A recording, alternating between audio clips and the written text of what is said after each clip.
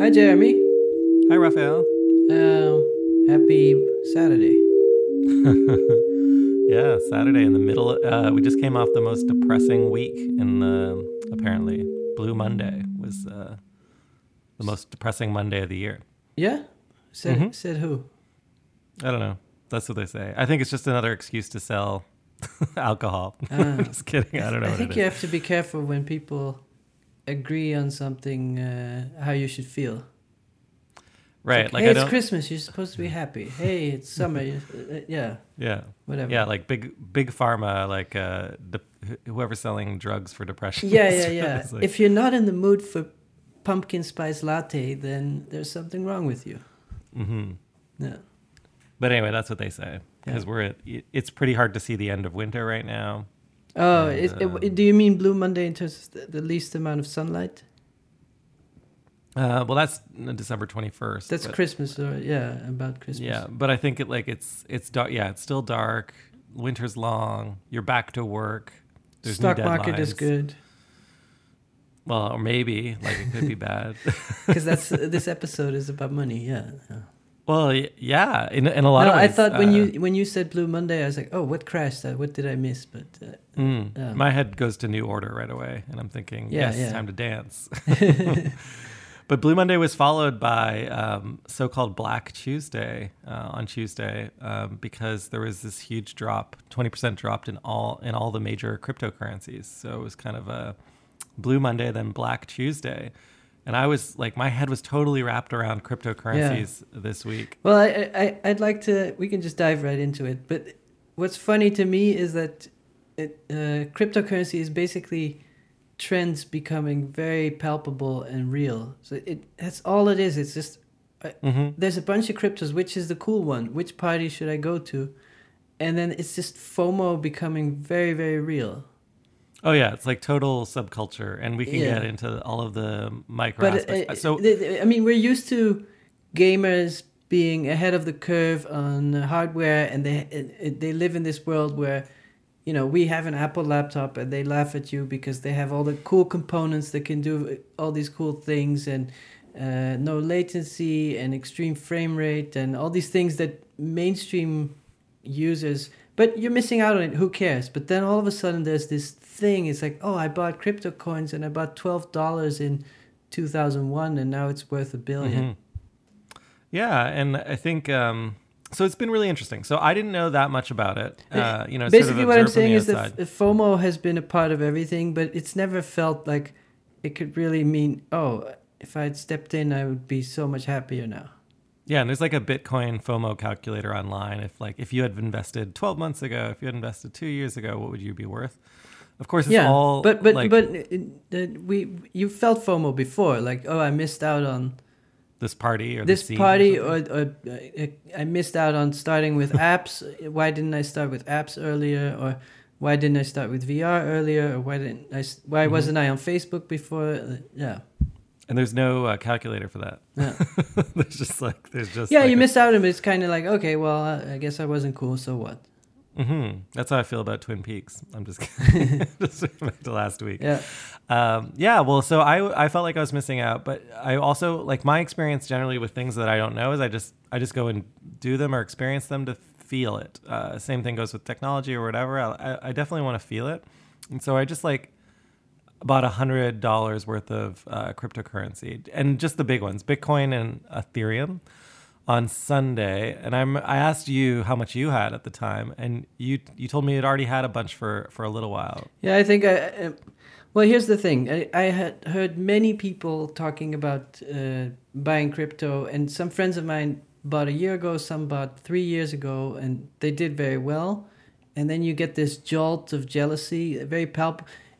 It's different when someone is successful in their work and you're a little bit jealous, but you're like, good for you. Like you've been struggling for many years and it's paying off now. That's great.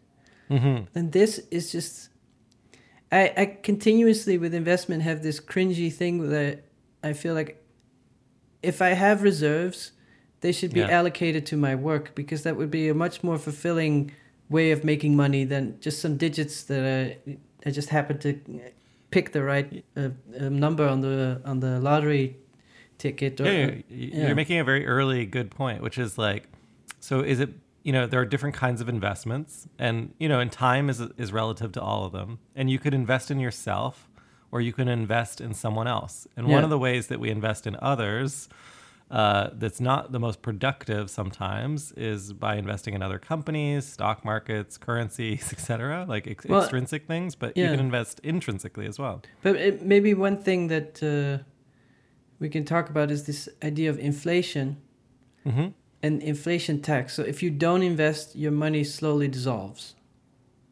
That's right. No matter what you do, whatever money you think you have is right now is worth less than it was an hour ago. And that's kind of sad that if you're conservative and you save and you're like, oh, I'm going to spend a little bit less than I make every month, and at the end of my life, I have this security, I have this safety net, and you're not safe. Yeah, it's not good enough. Yeah, you probably think like when you're, now everyone probably thinks, yeah, I only need $1 million, but by the time you retire, that'll probably be worth, half of that. It might be worth $500,000 by that time.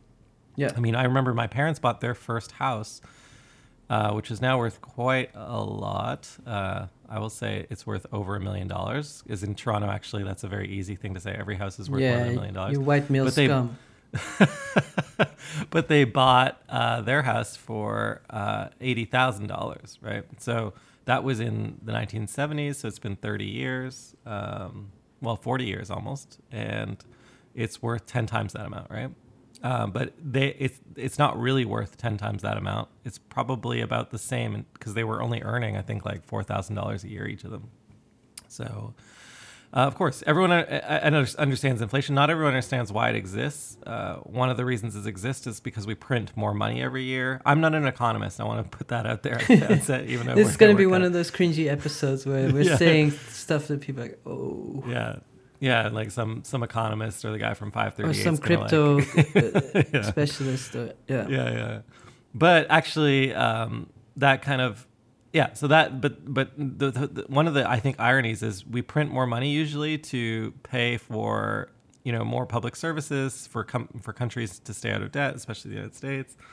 And in so doing, potentially make everyone's money worth less. I know that here in Canada, we just, or in Ontario, they just raised our minimum wage to $15 an hour, which was, celebrated, but that will also cost, all of the things you buy will also be a little bit more expensive after that. So all of this to say, I think like we can, both of you and I, though we're not experts, agree that your money doesn't exist in isolation of other people's money. Yeah. Your value doesn't exist in isolation. It's almost like you can't hold on to value without risk.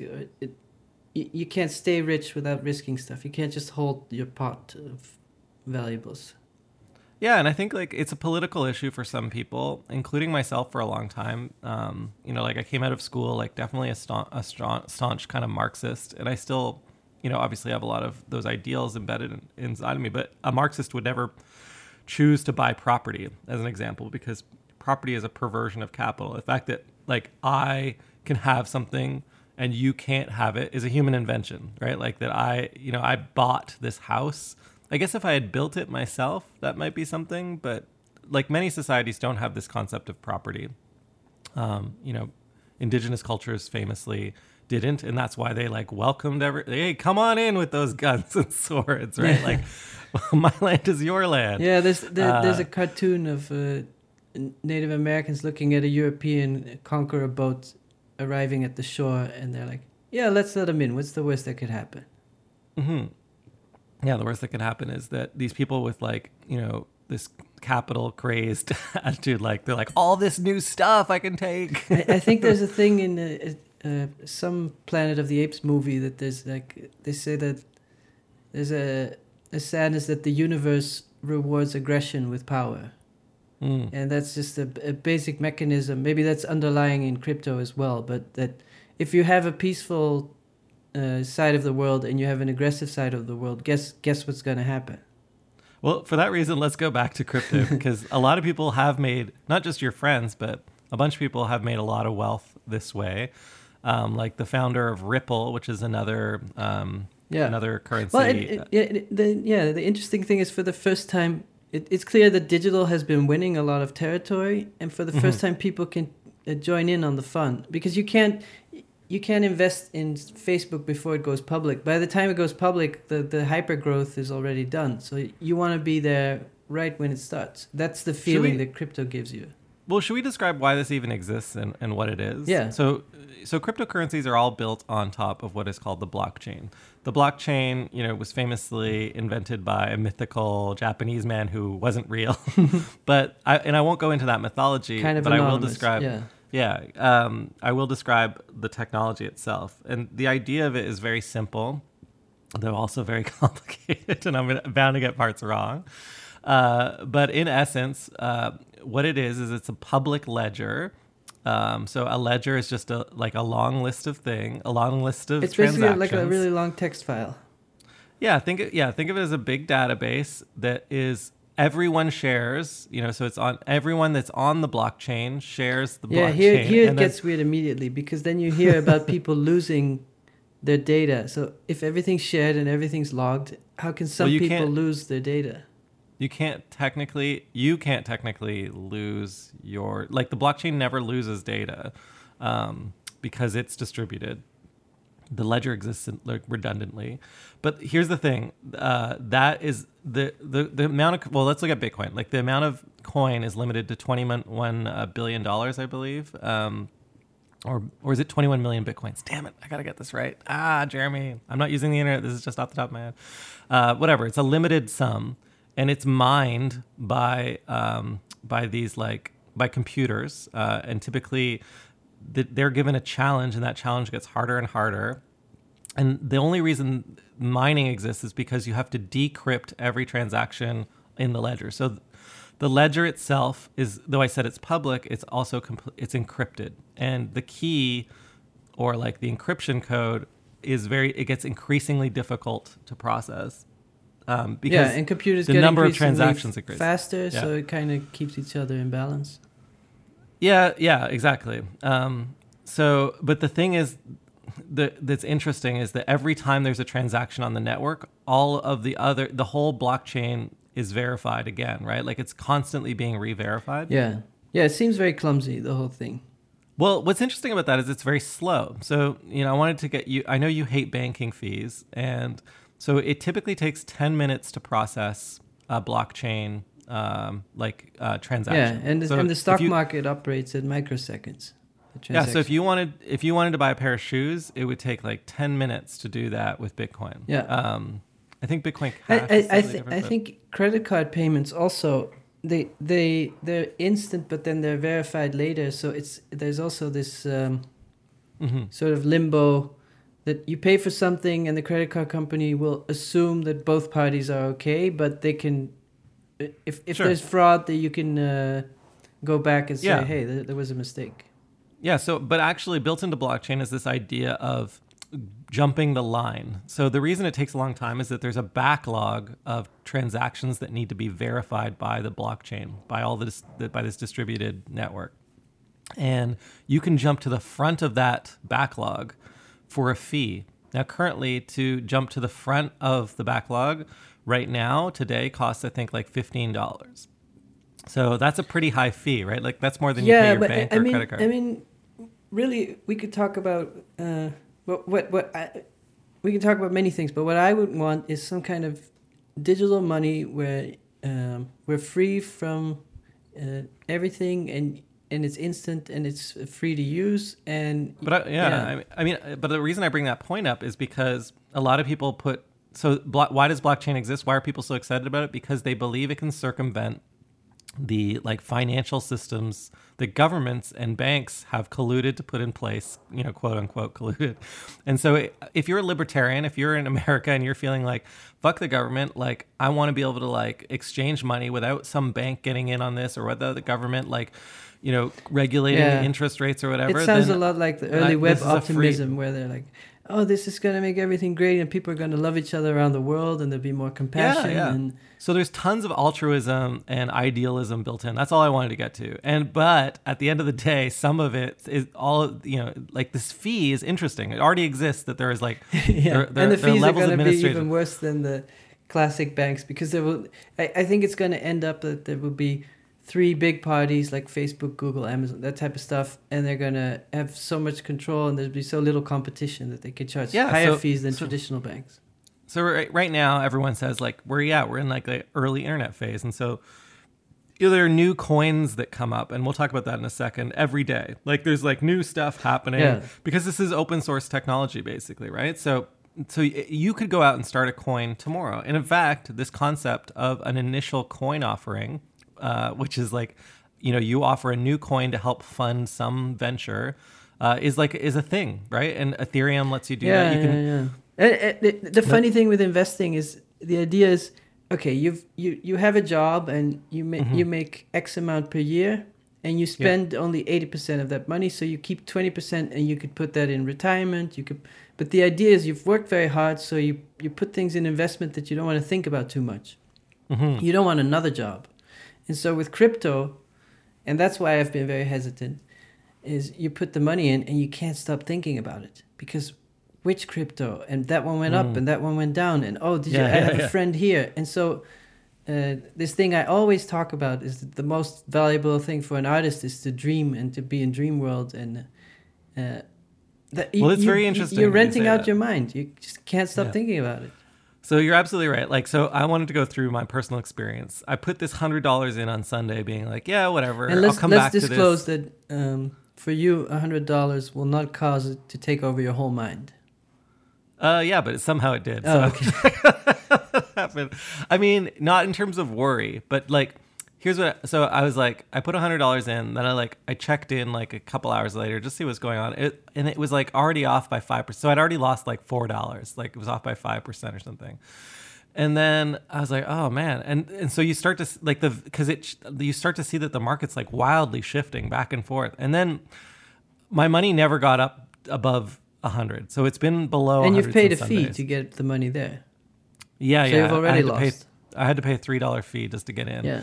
So, but within an hour, I'd lost an additional $1. And then by Tuesday, I had lost $40. And I was like, what is this? This is supposed to be a rocket ship to the moon. Yeah. And then I downloaded an app called Binance, because I was talking to a friend and she was like, no, Jeremy, you don't want to be in those major currencies. All the action happens on spreads. That is to say, like when the currency changes wildly, you can like make money on the differences. It's the exact same hamster wheel as I know, how many followers do I have? How many likes on this post? What if I post things with this and then? Yeah. So, but like on Binance, there's like a list of like 50 currencies, and they're all in relationship to another. And one could be up like 1,000% on the day. And then I was like, well, how does this happen? How do they swing so wildly? And then she started to tell me about a friend who had made $60,000 in this like quick trading. And he described to her this concept of a pump and dump network. Have you heard of this? Well, it sounds like you get people hyped up and then... Yeah. So pump and dumps, which I think is the crudest. It could only come from bro culture, like bro coin culture. It sounds like a porn to empire. But basically, like with a pump and dump, what happens is a group of people get together. It's an elite club. You have to be invited into it. Once you're invited in, you have to request access. Once you're invited in, then you're given a queue like Facebook to buy. When it was only Harvard.edu. yeah. Except there are a lot of these pump and dumps. And so like you're invited in, and then you're given a queue, like buy this coin now. Like, and everyone has to buy it at the same time. They're all trusting each other to do this. And then that pumps the value of that coin up. Then you get some idiots to invest after you. Yeah, exactly. So everyone sees that coin going up, like regular schmoes, and they're like, oh, I'll get that coin. And then a message goes out to the network, dump, and they just immediately, as soon as it gets up above their value, by a certain percentage, or they see it hit a crest, they dump it. And some of them use a bot once they get the message, so it's all automatic. Yeah. And so the bots are basically just doing this. And then they take that money and they do it again, and you're just constantly pumping and dumping. I often think about money. And that's why these currencies are so volatile. I often think about money. If I had the option, and I was like, okay, I could. in I think in Norway and other countries exist that artists get financial support for life, not a grant for a year, but they get a deal where the rest of their life they don't make a lot of money, but they're safe. So basically, we can talk about an amount of money, but it's not even the amount. It's like, I'll have a studio and an apartment. I'll have clothes, not the fanciest one. I'll have a washing machine. I'll have health insurance. Everything's covered, so I can just sit in a chair and think about art. You know, and there's many cultures where an artistic class or a spiritual class exists that doesn't think about money too much because it's a distraction. But my question is, if you could sign the dots with the Canadian government or some organization and it says, we'll provide your basic life about the level you're used to now, and you don't live too frivolously, but you'll never be allowed to do any ventures to pursue money. Would you sign that contract? So I'd like to say yes, but here's the thing but what I'm saying is, after that, your art should not be for sale ever again. You couldn't charge for speaking fees. There would not be an entrepreneurial side to your work. It would purely be in the way maybe a tenure professor, like that kind of. Oh yeah, I would do that because I think that's already the life I'm living in art anyway. But I think like one of the reasons it wouldn't work generally, or people will find other reasons to create competitive value between each other. But I understand that. Like, who's in the coolest magazine, has the most awards, whatever. But my point is that if you had this safety net, would you care? If you looked at people investing in crypto, it would be like, that is not a meaningful way of spending your time. I think it's so. To be clear, I didn't say this at the outset. I think this is it. Like, crypto is really almost morally or ethically completely bereft. Like, it's a corrupt thing to be and morally wrong. It's also ecologically wrong, but also that because of the mining costs a tremendous amount of energy. The funny thing about money is just one of the awards. The other awards might be your miles as you fly, and you feel special because you accumulated them, or your Yelp status, or your diplomas with the academic institutions. There's many currencies, no? Many value systems. Yeah, but it's just funny that, and I mean, I understand perfectly that most people really have to struggle to make a living. But no, I mean, I was watching, the Unabomber manhunt story on Netflix, and like, are you familiar with like Ted Kaczynski, the Unabomber? Yeah, somewhat. Yeah. Like, he was a very bombs. Weird, autistic, smart guy. Well, he had like, I don't think we should give him credit for being smart, but he had this like manifesto that he wrote about, how capitalism was the end of the world and we were all industrial slaves. And it's basically just a Marxist argument. And it's not like any academic would be surprised by it, or any layman. They'd be like, oh yeah, I've heard this argument in a coffee shop or in school or whatever. But to get attention for it, he sent out bombs. But the point being is his own personal philosophy led him to live in a small cabin without anything in the woods, to live off the land as much as possible. And outside that of character, society, outside of society. And so that character, I think, lives in American mythology as this like the hermit. So the anti-capitalist gets marginalized as the hermit, like the Bernie Sanders, the crazy nut, right? Yeah. Who is going to send you a parcel bomb, who's out there to harm us. Yeah, I think if you... A terrorist, in right? the US, if you're like, I'm fine with any car. I don't care if it's a fancy car. It's like, whoa. Hey, take it easy, Lenin. Exactly. This ain't Stalingrad, all right? But... Wait a minute, you don't want car payments? You don't want bills? But you and I might be a little sheltered from that because you being Dutch and myself being Canadian, those conversations aren't as controversial. No. But I've definitely felt that in the United States at times. It's suspicious if you're not greedy. Right, yeah, like you should, and it's like, what do you mean money is not that important? It's funny that I'm very reactionary, or whatever the word is, that if I'm amongst artists, and especially in Berlin, I would sort of just as a joke talk about money a lot and how artists should make money. But then if I would be at a conference filled with crypto idiots and they're like, oh, this one, I'd be like, really? Is that an interesting way to spend your time? Well, I mean, I was, I did this residency in Oslo that I directed this summer on arts and entrepreneurship, and that a lot of people were offended that I even created this residency, even though the purpose was for it to be critical of this assumption that the arts is not entrepreneurship. So I think that culturally speaking, we're living in an era where culture, and this is where I think this podcast comes in, where entrepreneurship is now mainstream culture, and specifically tech entrepreneurship is now mainstream. And it's glorified, and it's like Steve Jobs, and these are our heroes. These are our pop stars. Like our parents had the Rolling Stones, and we have Apple and Google kind of thing. So you can't. It's not Mick Jagger anymore. It's Steve Jobs. It's not weed. It's cryptocurrencies. Is that also because musicians don't make as much money, and that's why? No, I just think that every generation has its cultural zeitgeist, and there's something that's very new about creating value with a small company out of nothing. It's exciting. Yeah, it's an ideological movement, and that's why at the outset I wanted to say rock people stars, are interested in this. Let's say that was a generation where money wasn't so important, because rock stars were making some money, but nothing compared to industrialists. Yeah, and so right now, even if you look at all of this sort of crypto underground and all these like little coins and things, people are creating coins for parties. They're starting rap groups about, and some of it's cheesy, legitimately, but there's a whole subculture of like drugs and rock and roll around crypto that I find quite amusing. Like my friend was telling me how she made so much money on Tron this week, which is like a crypto just called Tron. But it really reminds me of the late 90s when it was like different ecstasy pills or MDMA were called different things. Yeah. It feels similar with a lot of art now is about money, or is about the value, how fast it goes up. I think more than before, or maybe that was the last decade where it was almost like flash sales or ICOs, where it's like, it's a pump and dump. Let's buy this abstract artist made about 400 works a year, so there's enough people that can buy in. Okay, and then the same thing, like, let's talk about in the press. Well, this is the new Malevich. This is really changing the game, and the art history is there's tons of hype. Yeah. So that was like a decade ago. It's the same thing where,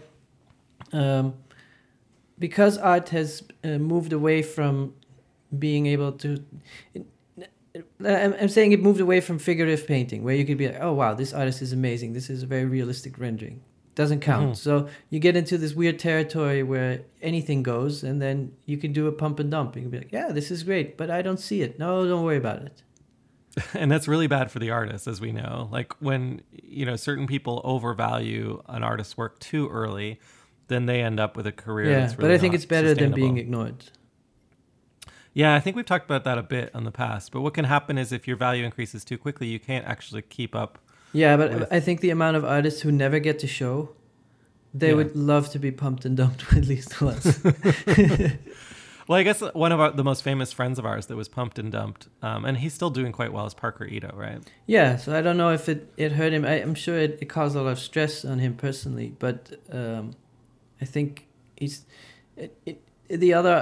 many friends of ours who didn't get to show. So yeah, I just remember him as like a young college student, and just like chatting with him on Skype, and the idea that he would be wrapped up in like all of this, the controversy surrounding that kind of art sales culture was tragic to me, because he's just a really friendly person who loved making things. But he was also, I don't know. I don't want to get too much into Parker's personality, but when people they don't have a choice, they get swept up in things. And an artist is different than a coin, because the currency is like a human being. This is very interesting, because there's the conservative way of investing over the course of 50 years, where a lot of people, for their pension, they invest in a broad set of investments, and they just think, well, I'm going to leave it for 50 years, not think about it.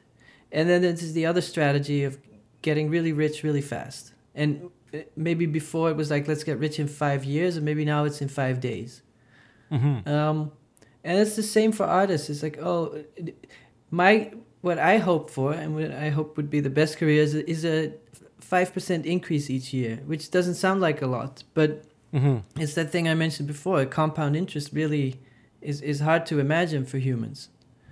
I've been super compound conservative profit in- or compound Yeah. whatever. But exponential growth is really hard to visualize in your brain. And so, but if you're saying, well, just each year I do a little bit better exhibition and my work gets a little more interesting and I go a little further. But unless you compound that activity, it's not probably going to go further, right? So unless you Yeah. take whatever Yeah, but you- even if it's not compounding, but the things are just getting better a little bit every year. slightly better, you're getting a little bit better at what you do. Yeah, Yeah, and like- you're getting a little bit more appreciated every year. That's what you hope for. So maybe that's also a better thing to hope for when you're investing for retirement. Well, it's very interesting actually because the way most art practices work is around this principle of craft first, right? Like being passionate about a craft and executing very well. That's even true in non-figurative work. And then, and also it's true in terms of what people collect. There's still sort of like a value tied to how much time or skill did it take to create this thing. Of course, if it's not conceptually there, people aren't interested, but that's like just table stakes now. So then on top of that, I guess what's interesting, I think, is that where am I going with this? It's like that alone is not enough. So basically, for you to do well, you actually have to stop making things because you have to build a team of people that make things. You eventually hit maximal amount. That's not true. You can't make more than 3 drawings. Let's say. Oh, okay. But I think there's plenty of examples of artists who are completely on their own. No, but but let's just say you have a high craft and you try and incrementally increase it every year. You're eventually going to hit.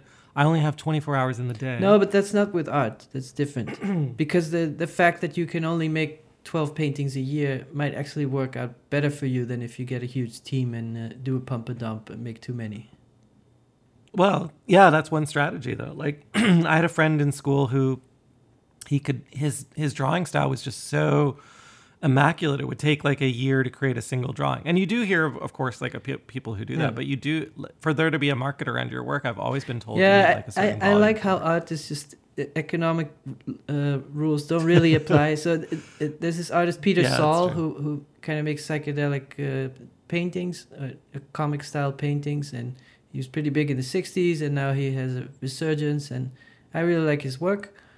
But I saw in an interview what he liked about art is that he doesn't have to deal with people. So I think his wife does the accounting and he stretches his own canvases. He just doesn't want to deal with people. He never had assistants. Okay, so he's outsourced every other job. I mean, technically in entrepreneurship culture, that would be like considered okay. Like that'd be the equivalent of like a master chef or something. But even a master chef at some point, like, or a CEO founder learns to build an executive team around other people that's with funny. skills that they don't have. I think I mentioned this before as well. There's a lot of restaurants that don't want to expand. They're like, no, I'm happy. This is good. Yeah. And the quality will go down.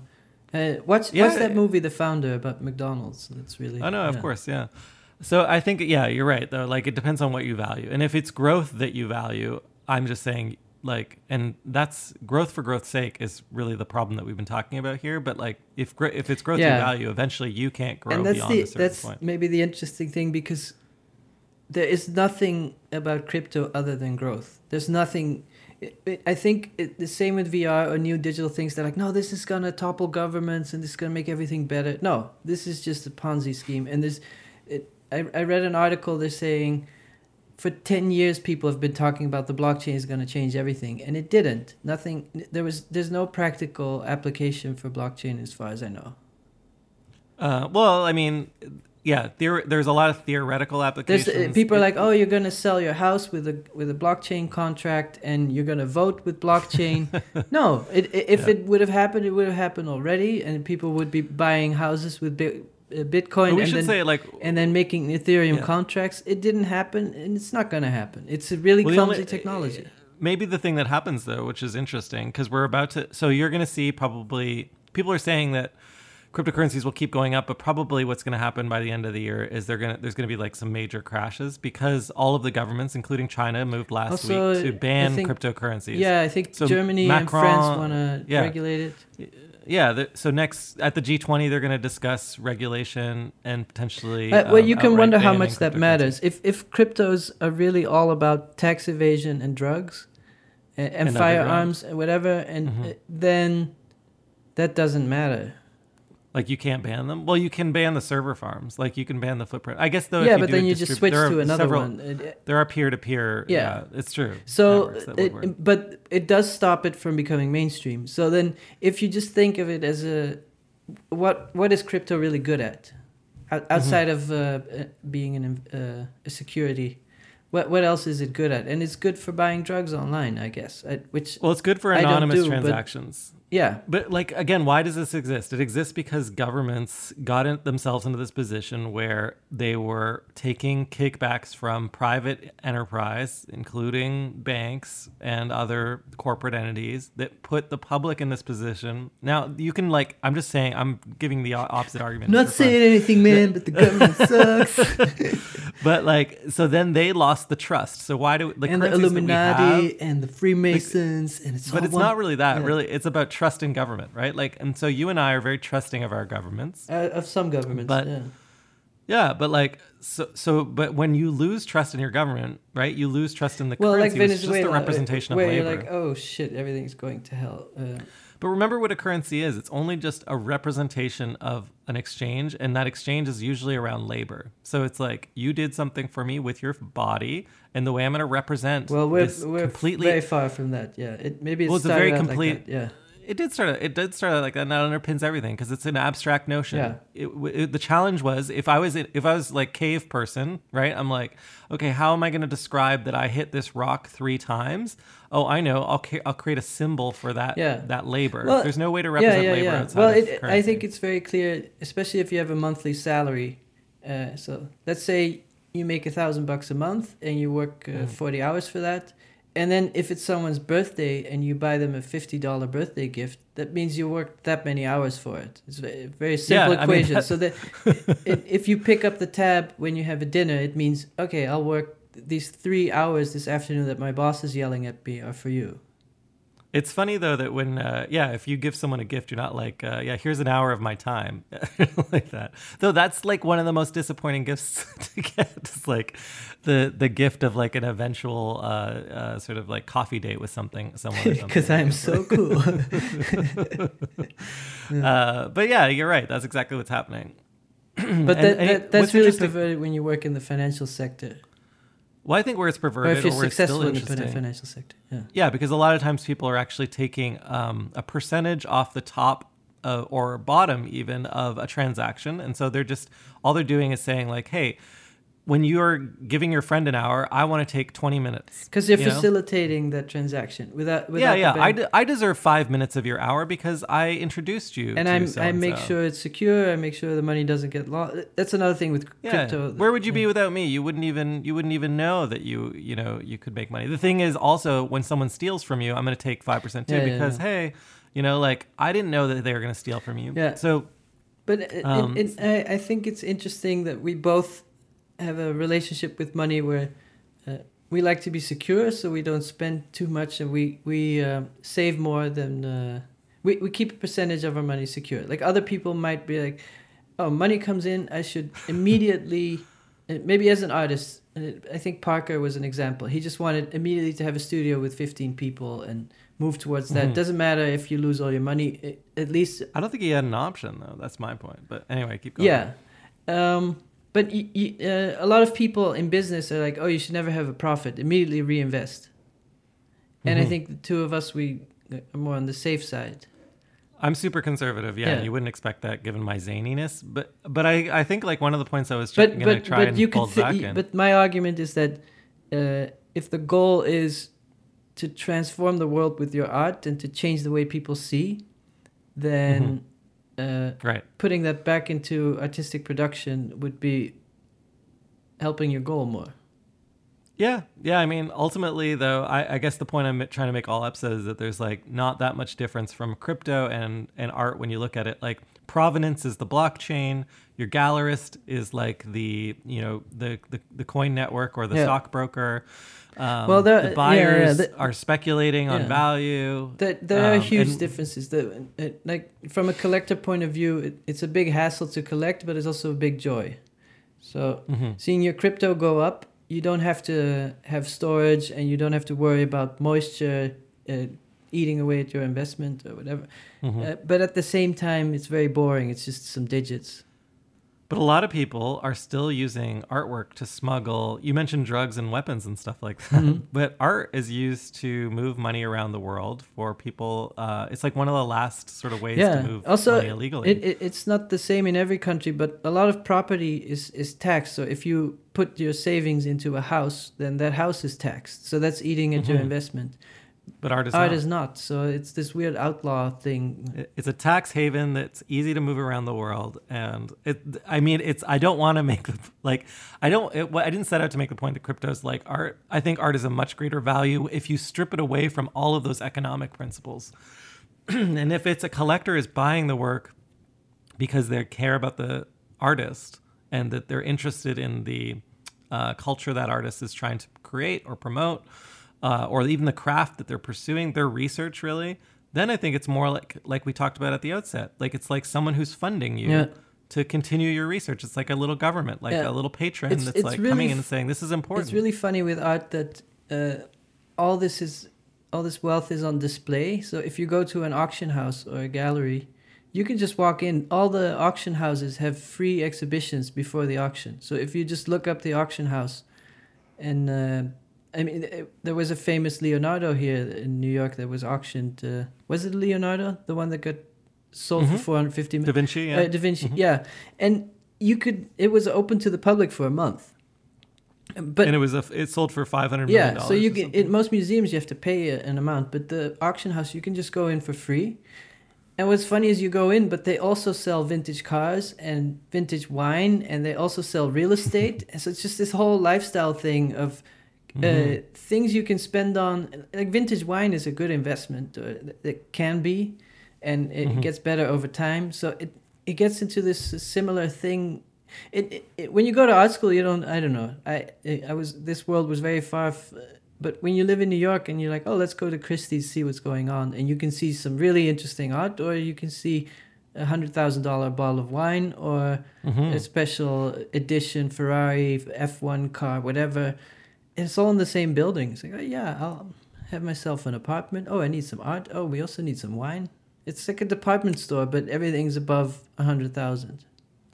Yeah, and I mean, you have to. Do you know anyone that's in a position to buy that stuff? You have to wonder, what's going through a person's head. Yeah, right? It's funny. I think that this culture of like fine cigars and fine wine is so against the Silicon Valley ethos of the hoodie and staying up and hacking and not caring about material things.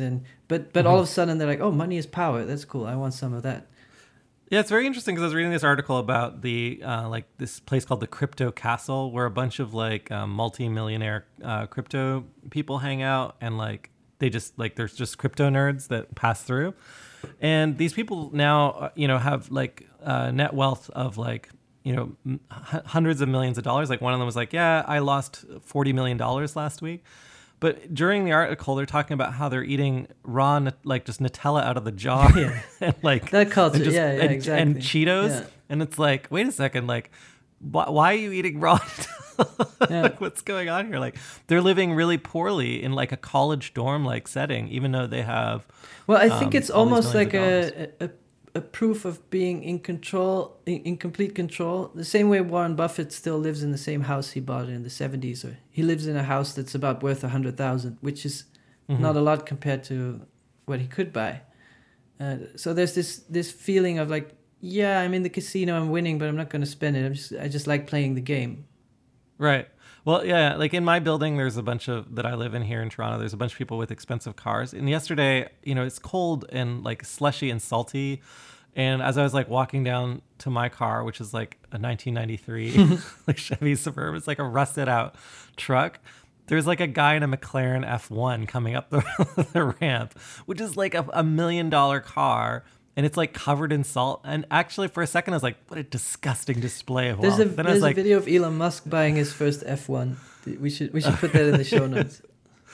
Well, and then it was wait a second, actually. I kind of admire him for driving in the winter. Because a lot of these people will just cover it up in, in cloth. You don't want all the salt and the rust and the, Yeah, they'll take it out once a year or, and it's in a way, this idea of just collecting without actually like enjoying is perverted to me. And that's similar with the cryptocurrency. If you're collecting this wealth and it's for no purpose and there's no enjoyment that you get outside of being like better than others, having and there's no joy that you give others. So you might as well play fantasy football or any fictional game. It really doesn't matter.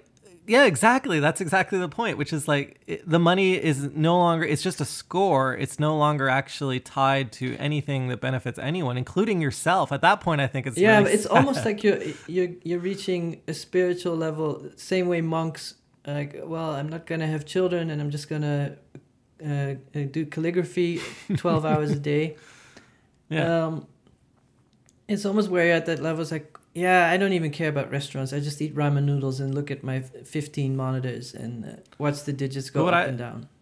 But at the end of the day, I think it's worth remembering that even no matter how abstract you think it is, like it's still real for like billions of people. You know, like it has a real health impacts. It has There's the movie The Big Short, and they talk about how abstract it is to them in the digits, but they say no. Every time there's an economic crash, a lot of people die. Like a lot of people can't get healthcare. A lot of people make bad life decisions that cause death.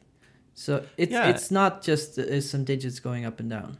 No, but I noticed this while I was like playing with the cryptocurrency kind of thing this week and like talking to friends at work about it who, you know, some are really into it, some aren't. But like the giggles and like kind of the like there's almost a rebelliousness in it because it was bad, you know, like. It was like smoking your first joint or something, and everyone's giggling like, "Oh my God, I made $50! Oh my God, I lost $10,000!" But there was like this like holy fuck kind of, you know, it felt like it was more adrenaline based. I guess it's nothing different than a casino, really nothing different. Exactly. But it's funny when you can have all this talk around it, and that's with the pump and dump that you have to create a hype. So you're like, "Wow, this is a paradigm shift, and we're really gonna make the world a better place." And Yeah, but you're right. It's just a casino. And I think like if they just called it that, I mean, and people get some joy out of casinos every once in a while, and that's fine. But it can't, if it was really to become a dominant system, I don't think it could maintain that culture. It would become another version of what we already have. And you're right. Then we would have to reconcile that like the right investment to make is the one that's right for you. I mean, the other thing is, there's a lot of people who could use money, first of all, to survive, and then second, to thrive in the sense that they could spend more time with their family or spend more time on their hobbies or spend more time educating themselves. And not, you know, there's a lot of people who are unhappy with their jobs. So yeah, you could learn a new skill in that time. Yeah. But so, I mean, that's my Did you ever see that generally. movie Office Space? Yeah, where they smash photocopy machines. Yeah, and there's this guy with the stapler. What's his name? I can't remember. He's the the names sad of the guy, and he already got fired, but he didn't know it, and he ends up getting in a car crash and winning a lawsuit, so he makes a lot of money. And then his whole thing is that he's always pushed aside, and so finally you see him in the end in Hawaii or something enjoying his money, but then still everybody ignores him. He's like, "Excuse me, can I get a drink?" And the waitresses ignore him, and so right. No. Yeah. I mean, we all know that the wealth is not really important, but it is important at a base level. It is funny because I do know a lot of artists who have big ideas that would require money to produce the works, and they don't have the means to produce it. So there is definitely something. It's like, okay, tied to that. Yeah, I mean, maybe you would be very interested in starting a school, and you could use funding. I'm already doing like a couple. Yeah. I mean, yeah, it's true, and I could probably continue to apply for grants and things like that. I actually don't think that that's unreasonable. One thing I would say though is generally like whatever you need money for. You don't need money for the first version of it. Like and there's a rule in Silicon Valley, generally speaking, of don't write a piece of software until you can replace a whole human workday. So you should hire someone for a day's work. And when that one person is no longer enough, you know, you're paying them more than a day's worth. That is to say you have to hire a second person. That's when you write it as software. And there's this concept of concierge MVP, which is like, this idea that, excuse me, that in the background you just have humans like a Mechanical Turk that are performing Yeah. all of the recommendation engine stuff or AI or whatever you want. Excuse me. I'm going to need you to talk while I Well, go. yeah, I've used it before, and especially if you have a performance that's only one night, and I remember a friend of mine did this project where there was a camera that would read your face and then show photos related to your emotion, and it was Right. only a one night project, so he just had an intern in the back looking at a webcam, pressing 5 basic emotion buttons, Right. scared, happy, whatever, and that. Paying that person $80 to sit there for the night is way cheaper than developing the software. Exactly. That's a great example. And I know you did another piece where people were moving around the gallery and there was a sound of a fly. Yeah. And you just had an infrared camera watching them and you like had someone pressing a button. Exactly. Yeah. Someone pressing the sound. And why were we... So we're talking about automation pays off if it's more than one day. Yeah, I think it's because we've been talking about all of this crypto talk really does come down to talk about human labor and where you invest your time. Where you invest is always a time investment. It's never not about time and labor. That for me, it is and it isn't, because there's a vanity factor. There's a thing like, oh, I want the finer things in life, or maybe your dream is to have. You want to live on the ocean, but also near a city and have a yard. Like if that's something you really, really want, you need a lot of money. Well, yeah. So there are certain realities. Like I know I can afford a condominium, but I could never afford like an oceanside house. That the idea of that, it's like something for a distant. If your material wishes are very grand, then better get into crypto. But if everyone wanted an oceanside house, we'd have zero coastline. Or if everyone got one, like sometimes what we want conflicts with what would be right socially. And so I guess that is an American kind of thing too, like the individual pursuit of happiness also is like one individual's ability to be entrepreneurial, to go from the rags, from the gutter to the riches and, to the tower is part of the American dream. Yeah. And then you have to market the tower because like those crypto nerds who just eat ramen, they're like, I don't even care to live by the beach. I hate the beaches. Sand is itchy or whatever they say. They're probably happy being in a basement somewhere. Yeah, recently I'm just happy if I can have a bath in the evening and like read a book or something like that. Like that's like, and I'm pretty happy when there's oxygen. Yeah, it was like if I can lie on the couch with Kristen and I don't know, watch a cool movie. Speaking of which, I still have not watched. I have not watched Twin Peaks, but I did watch Blade Runner from start to finish. I don't know if we're segueing out of cryptocurrency into movie reviews. Or... I had this whole thing of like, oh, I should someday have a bigger apartment so I can watch movies on the big screen. But now I just go to the movie theater all the time. And now there's Movie Pass, which for $10 a month you get unlimited movie theater visits. So we don't have that here, but that's like a whole new thing, and actually that is like a transaction network that's happening. Because we're nearing the hour mark. I don't know if I don't think we got anywhere, but that's okay. And then I think that's like, let's just talk about movies instead. A friend of mine said it well, that the biggest problem with crypto is that it encourages hoarding, and so if you have a new economic paradigm, Well, are you familiar with there's like one meme associated with crypto that's more popular than all other memes? Do you know what it is? It's HODL. It's hold. Spelled really quickly. Yeah. And that's because generally speaking in crypto, you want to, like, if you hold your money, if you hoard it, if you don't sell it or you move it around, your currency, you're more likely to get a positive return. But that's the same with people investing in mutual funds for their retirement. You're holding a lot of money till you're 60. You might not even get there.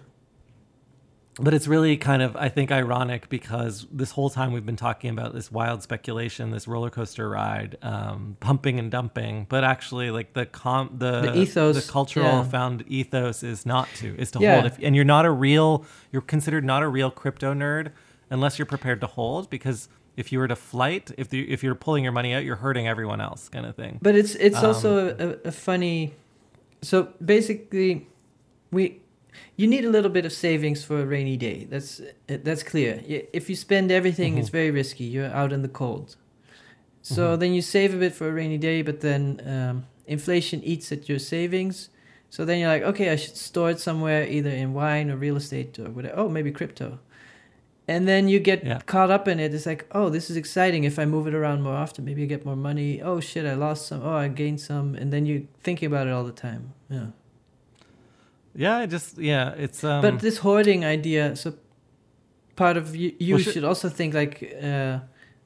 how much should I hoard and how safe do I want to be? Or should I buy art of young artists and stimulate creativity? Or should I buy fashion to stimulate young designers? Or should I let an architect decorate my house because then I'm stimulating creativity as well? Or should I start a publishing company and start young poetry? You know, that would be a lot more interesting than keeping money on a ledger. Yeah. So every action has a reaction. I think we should read the advertisement that's long overdue. Speaking of hoarding, we've been hoarding an ad, and we're far into the show. We missed the halfway point by a good 25 minutes, but yeah. So hey, do you have any artistic suggestions for this week, Raf? Yeah, if you missed the Clusterduct event that took place last Saturday at Panke Gallery in Berlin, you can still have the chance to see the work of Philippe Teister, Andy Cassier, Ruby Gloom, and the many others composing the Internet Fame exhibition. Isn't that also one of the official embassies of the current edition of the Wrong Biennial? The Wrong Digital Biennial? Right. Biennale? Right. Biennale? Right. The Wrong, right. Sorry, I'm off script now. So from January 24th to the 26th, from 3 o'clock to 8:30, that's 15 to 20:30 at Panke Gallery, right? Totally right. Visit panke.gallery for more info. That's PANKE.GALLERY. Panke. Panke.gallery. Panke. What does that mean, Panke? I don't know. It's like slang for pancakes. Oh, really? Pancake Gallery? I don't know. Yeah. Anyway, friends in Berlin, thank you for sending in that ad. There is a party tonight, Saturday, but we record on Saturdays, and that's what they're referring to by an event. So if you were there, I hope you enjoyed yourself. Yeah. But we had nothing to do with it in terms of getting you there. I wish we could promote it. If you want to promote stuff that's happening, you know, like you have like in real time, we really need at least a week in advance. We record on Saturdays, sometimes Sundays. So if your event is the following Saturday, you know, you'd have to get your ad in before we record on Saturday. So it'd be like, if your event is next, just send us ads just for a week downloadable things, not for events. I think it works better if people can click on something and it's an app or something on the computer or a book, or you know what I mean?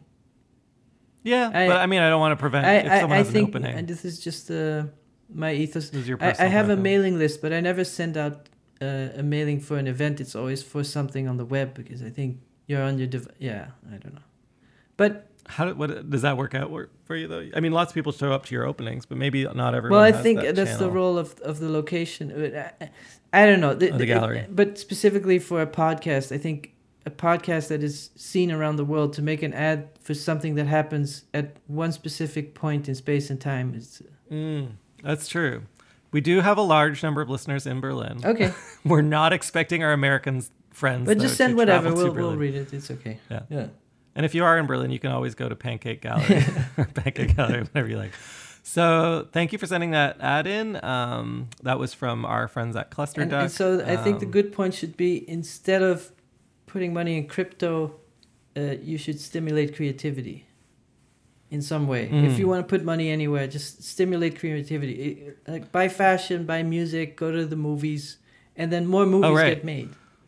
Well, what's the investment that would benefit the culture we care about the most? It would be in terms of, like, you know, people participating in creative culture, right? Yeah, I'm very serious about that. Yeah, I think that's a much more interesting way to put your money. Well, people are always saying they're so bored, right? And that millennial folks love experiences, not things. You know, contrary to what you just said a few moments ago. Yeah, but yeah, exactly. But you know, concerts are one thing. There's, you know, gallery shows, which seem intimidating, but are actually just, you know, are really a bunch. Well, those are free, so you don't have to put money. Yeah, there. It's super. Yeah. It seems all these kind of things that seem inaccessible would really benefit from your point of view, even if it's different from those that are there. That's my actually mission. So this year. I think most listeners are not in the price range that they can buy art or big art, but you can definitely go to the theater or go see a concert. So I think the theater would benefit tremendously. Go see a stand-up comic. That's also something that benefits. And go often and get knowledgeable and see more of them, and go deep and yeah. Does this sound preachy? Are we too preachy? I don't know. I don't know, but it's this stupid hamster wheel where you're like, well, that person made more than me, so I have to get in on it, and no. Mm-hmm. But then there's that person had way more fun than me. I guess that's a better thing if you're the one having all the fun. Yeah. Go out and do that. So we are near the end of the hour, or we are at the end of the hour. What do you want to do? Do you want to transition straight in? Yeah, let's do the field recording. Let's do field recording. All right. And sorry to those that we didn't get into all of the technical intricacies, and we didn't do even probably. I don't think anyone really understands crypto. Like I didn't even talk about the differences between Bitcoin, Ethereum, Litecoin, like there's so Ripple many coins, Ripple, Dogecoin. Yeah. Anyway, that's maybe just we've spurred your cultural interest. You can go check out some of the wacky stuff that's going on there, and then make art about it. Okay, so we have a field recording though. Yes, we do. And it's from Tom Johnson, who sent us 6 different field recordings for different locations. So we might play another one another week. Thank you, everybody, for other field recordings. If they haven't appeared yet, they might soon. And this one says, I've been listening to Good Point for some time and meaning to send you some of my recordings for nearly as long as I've been enjoying those you have shared. Yeah, so I've really been enjoying everybody's field recordings. Thank you. I am an artist from the UK, but I'm currently 9 months through spending a year in Japan, having come here for a few months in 2016 and loved it. So, as many people who visit Japan, it's an amazing place that's addictive and you want to go back. And this recording is 4 women playing koto, which is an ancient string instrument, in a temple in Shimanto City in Kochi. Thank you, Tom Johnson. Cool. Let's have some contemplation and take out your crypto and go to the theater. Yeah. Take out your crypto and go get some koto. You could learn to play koto with all that crypto. That would be so cool. Okay. All right. Enjoy. Bye. Bye.